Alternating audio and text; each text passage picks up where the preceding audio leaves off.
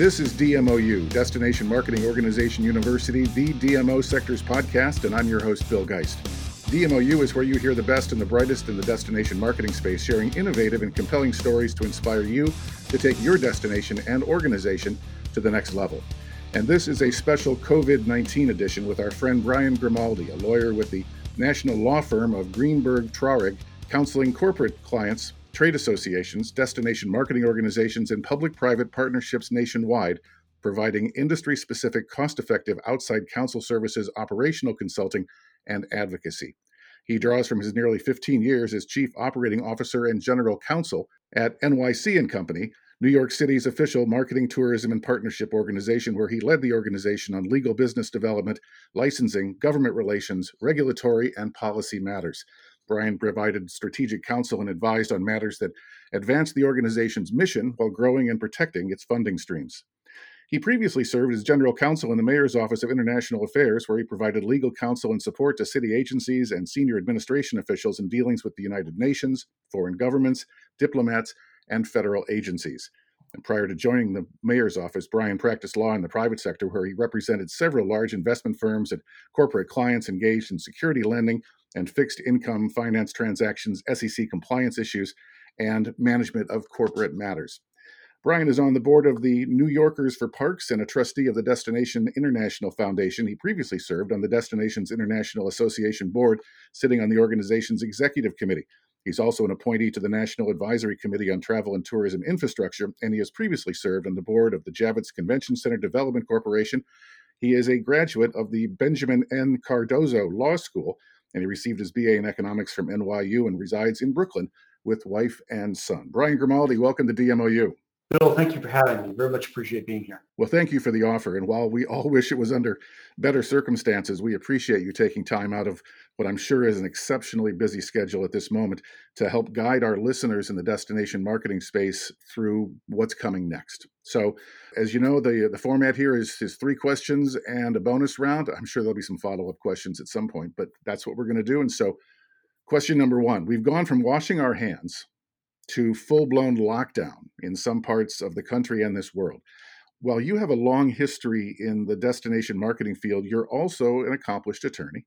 Thus, you see our world through a different lens. So beyond the obvious issues of not wanting to contract the virus and how government's response is devastating the economy, what concerns you most about the next few weeks that we're facing?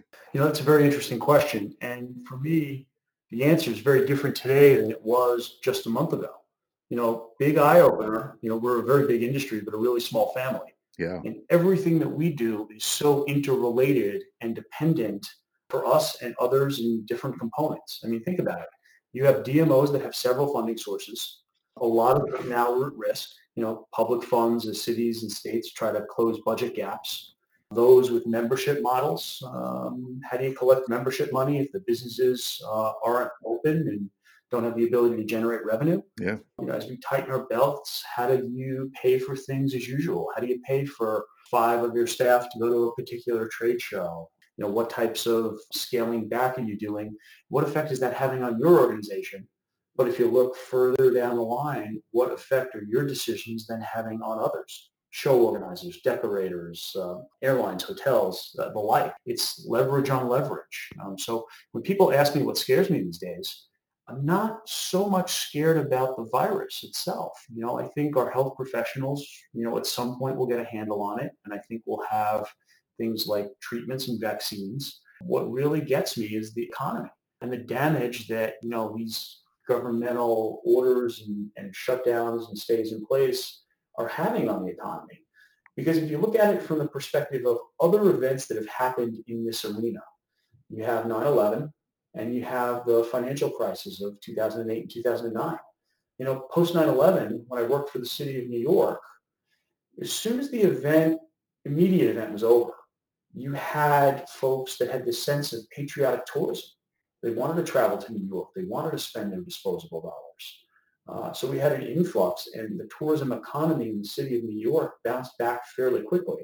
I think it took us almost a year to get back to where we were before the event, but it did bounce back really quickly and really took off after that, and growing exponentially as the tourism economies in other cities and states did over the course of the last, 20 years. Mm-hmm.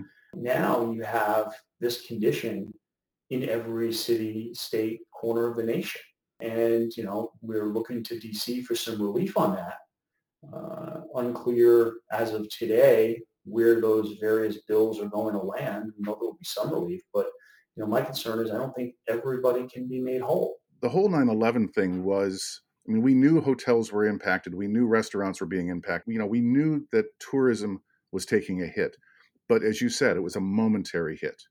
This one is going to go on so long, and there are going to be so many people that are, even if there is an all clear, that will be scared for months to travel, even domestically.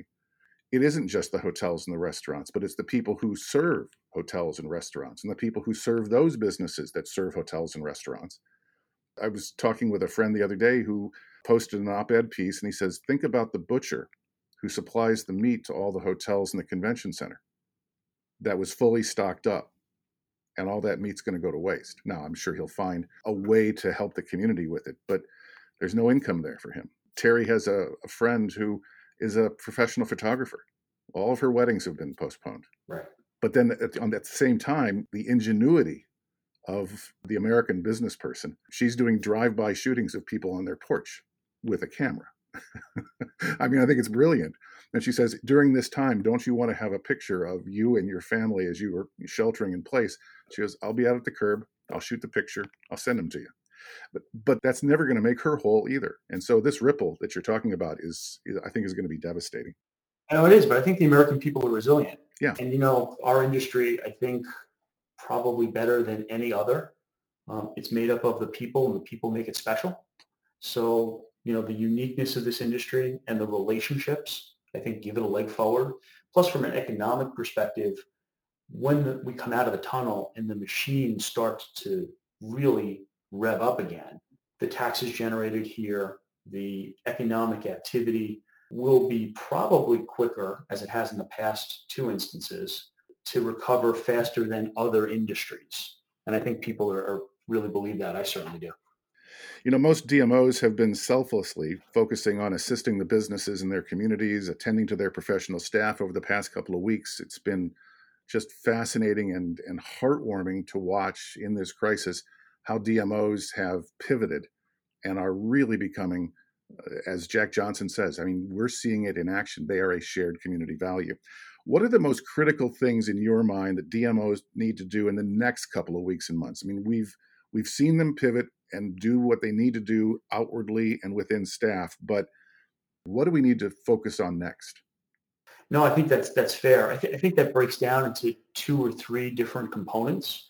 I think there are things that DMOs can do to protect themselves and give themselves a roadmap to recovery. And then I think there are aspects of the makeup of DMOs today and their importance to their local communities, where an executive director or a CEO and president is really a part of the community in a way that they're community leaders, such that they can offer help, they can work through issues. We've seen leadership this week from a number of DMO CEOs that have pushed business to local restaurants, even the ones who were doing takeout only, to keep that little sector of the economy to have people do their little part. Working with your local emergency managers and your mayor's office or your council to understand what you can affect, to be in the communication chain, to help have that conversation in concentric circles, locally, regionally, statewide, nationally, and then eventually internationally as we start to come out of the tunnel. In terms of what you can do now in the protection realm, start thinking a little bit about sort of the non-personnel cost-cutting belt-tightening. What expenses can you push down toward the end of the year? You don't have to fund your 401k now, for example. You can wait until November or December to do that. What other issues can you defer? Understand your losses, going back to sort of the best practices that we've talked about over the last couple of days in terms of understanding and evaluating your individual facts and circumstances, monitoring the situation in real time, The situation is fluid, which means that facts and circumstances change quickly, and they often do. Understanding what your contracts say and understand the implications of your decisions. Review, think, pause before you act. Keeping detailed records of the scope of your business interruption and detailing the factors of impossibility. That's going to become really important as the SBA program out of DC gets off the ground. They're talking about two different ways to qualify: economic injury and need. So understanding how to present that in a process, file a claim, get a case officer assigned. It's dynamic. As the losses mount, you add to the pile. As your situation changes and you may get relief in other areas, the claim gets adjusted over time.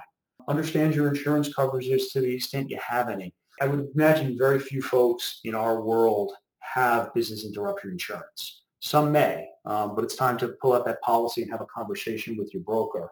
Understand and consider whether you have alternative means to perform, whether things could be postponed as opposed to outright cancellation as a result of, say, a force majeure event. Consider business solutions to your legal problems. Everybody's in the same boat. Coming to a mutual agreement with a counterpart is better than taking an adversarial position at some point later down the road. Certainly there are going to be places where adversarial positions are unavoidable, but I'm of the mindset that to the extent they can be avoided, they should, because everybody gets a better result.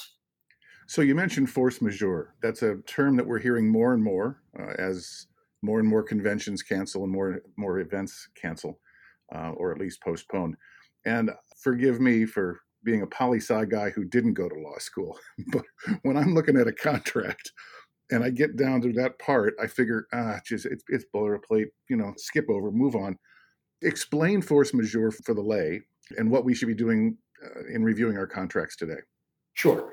So generally speaking, force majeure is a legal concept where a contractual provision excuses a party's performance because of its obligations under the contract when in certain circumstances beyond the control of either party, making performance inadvisable, illegal, impractical, or impossible.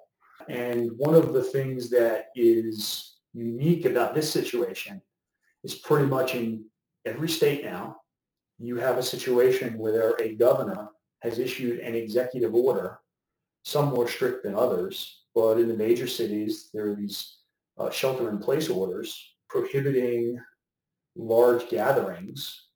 So meetings, events could not possibly happen. That covers the illegal piece or impossible piece. Facts and circumstances are unique, but for the most part, I think most jurisdictions, those conditions exist. The clause is generally looked at narrowly, but you don't necessarily have to have a clause in your contract to claim a type of force majeure. There are concepts in the law called frustration of purpose. If the original intent of the contract is literally frustrated and cannot be performed, you have the ability to terminate in some instances. The concept of impossibility or impracticability. No more than 10 people can gather in a room.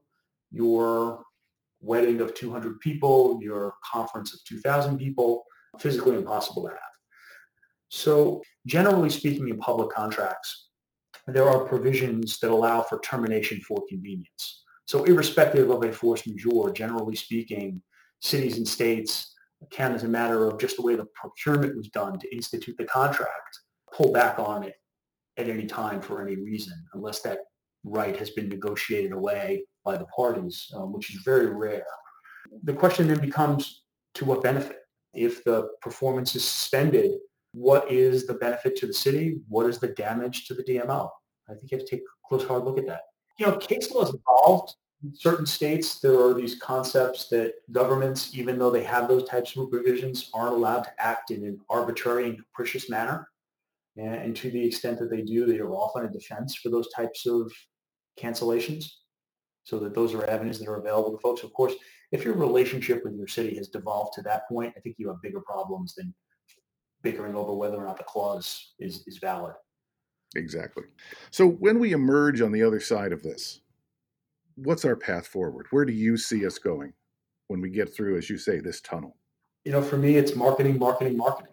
Any business school case will tell you that when the chips are down, push the accelerator so that when you come out of the tunnel, you have the ability to pick up where you left off, grow as quickly as possible, and remain top of mind. Travel is the great connector. People are not going to stop traveling.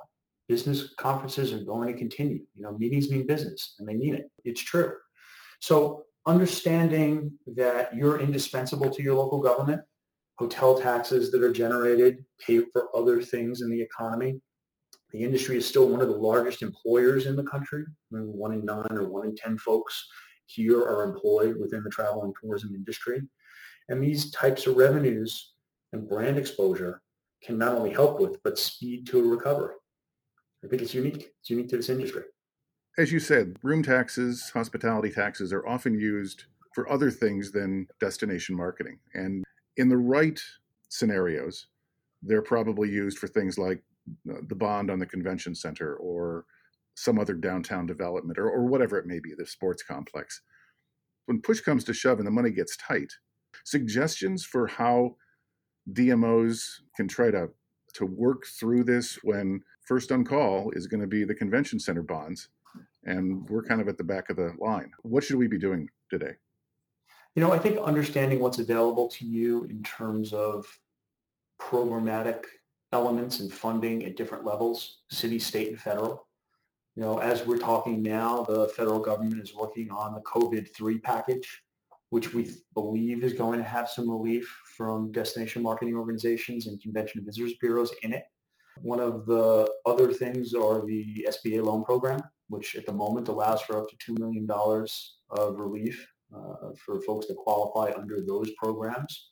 And understanding a little bit about where the money flows and how it flows, who is getting funded, what private foundation money might be available to you. In the state of New York, Bloomberg Philanthropies put together a group of like-minded philanthropic funders that came up with a $75 million pool of grant that they're offering to small, local, not-for-profit and cultural organizations to help fill the gap until the state and the federal programs get up and running. This is going to allow people to keep their people, pay their bills, fund their operations. We do expect that some of the employment relief that will come out of DC this week and maybe next might allow people to keep folks on payroll for a longer period of time. I know it's a difficult conversation to ever have to have when you're talking about reductions in force.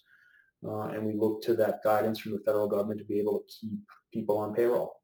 Okay. Well, Brian, thank you so much for the insight. I think a lot of food for thought, a lot of thought starters for those of us in the destination marketing space that never thought that we would have to go to these lengths to do a job that we love so much. I was listening to one of our talk radio stations here in Madison, and Destination Madison's Deb Archer was a guest over the weekend. And the host said, a month ago, Deb had the greatest job in town. Today, she has the hardest job in town. And it is so true. So time for the bonus round question. As I said at the outset of the conversation, you were an accomplished attorney in corporate America. How the hell did you end up in destination marketing? It's interesting. I call it the happy accident. I was a corporate lawyer. I did mergers and acquisitions and some securities financing work, and I got put on the UBS Swiss Bank merger. And I was working in Stamford, Connecticut by day, commuting up from Midtown Manhattan. And I went to the partner and I said, hi, this commute's killing me. I'm going to rent an apartment in Midtown Manhattan. I'm going to stay up there Monday to Friday. I'm going to come home on the weekends. And it's great. He said, but if you transfer me back to a file in Midtown next week, I'm not asking you to pay for the lease, but I want you to backstop me and get me out of it because I don't want to pay 2 rents. And he said no to me. And he said no in such a way that it just didn't sit well. And, right. Back then you physically looked in a newspaper and you wrote letters and put stamps on them and put them in a mailbox. Yeah, I did that. So I started to look around and I had 5 or 6 employment applications that I had filed, and I answered one nondescript ad in the Law Journal to work for the mayor of the city of New York, as the Council for International Affairs. And I interviewed for it, and I got it, and stayed there for about 1.5 years, and then 9/11 happened. And because the person that I was working so closely with had direct access to the mayor, I had direct access to the mayor. All job descriptions went out the window, and I worked directly for the mayor at the time for a period of 4 or 5 months. Election happens, change in power. Mike Bloomberg comes in. I meet him and a guy named Dan Doctoroff. Dan was the father of the New York City Olympic bid for 2012. Really dynamic guy. Met with him. He really just lit a fire under me, and I needed to stay involved. So I did some legal work for them as in-house lawyer at City Hall. I worked through a number of issues that came up over the course of time, did some large deals for things like airports and bus stop shelter franchises with a company called Samusa, which is now JCDecaux. Then the city realized in post 9/11 world that they never really quite cracked the code on things like marketing and sponsorship and licensing. The Bloomberg administration formed a company called the Marketing Development Corporation that was a marketing and advertising firm whose sole mission in life was to wrestle to the ground the sponsorship and the marketing assets for the city of New York, figure out how to commercialize them, and then do sponsorship and licensing and marketing deals. And I was the first general counsel of that office. 2 years into it, we started to realize that there were so many synergies with this small organization called NYC & Company that a merger might be the right way to go.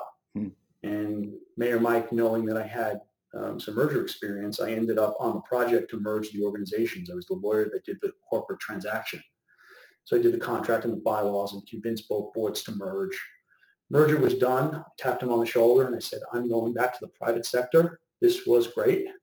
And they grabbed me by the back of the collar and said, where do you think you're going? We need you to stay and help with this. What do you want? And I said, well, I'd love to be chief operating officer and general counsel.